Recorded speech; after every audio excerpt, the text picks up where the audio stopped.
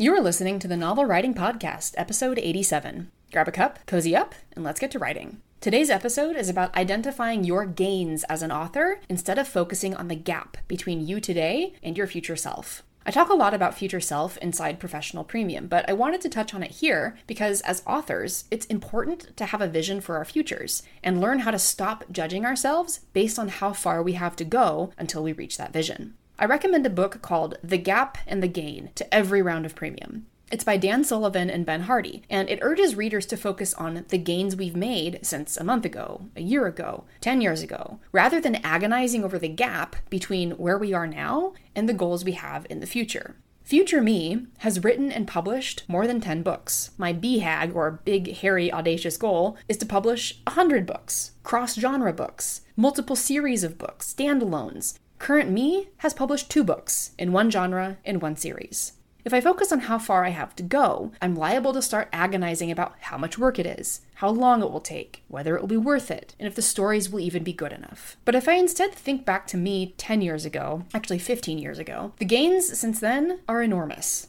15 years ago, I wrote my first lines of fan fiction, having shelved my lifelong dream to be a published author for the time. Since I started writing on fanfiction.net in 2008, I've written 153 fanfiction stories, 4 of which are over 13,000 words, and the longest of which is 230,000 words. I wrote 133 stories in the first year I was on fanfiction.net, and most of those were Stargate Atlantis stories under 1,000 words. Since 2008, I've published 2 fantasy novels, and at the time of this recording, I'm self-editing the first draft of Book 3. I have 4 more books in the Talam universe mapped out, one of which to finish the core series, and then 3 prequel-type books, then I have others noodling in the background. But I also have a new series idea that I have on my brain. It's a series with the potential for between 12 and 24 books, if not more. On top of those gains, I also started coaching authors, and I started this podcast. The gains from 15 years ago, just in my writing world, are insane. It also shows that I have no idea what kinds of gains await me along the journey toward my future goals. Those other 8+ books and, way more that I'm envisioning.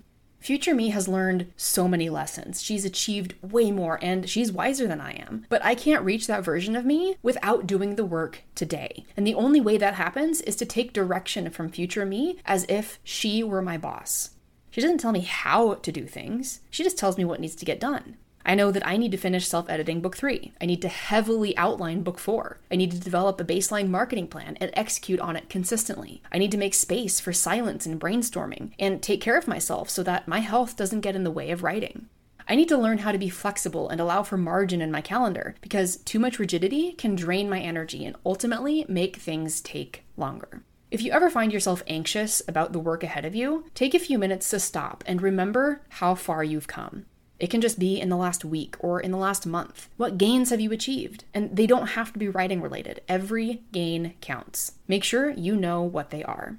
That's it for today's episode. Thanks for joining me, and remember, the first draft is supposed to be garbage.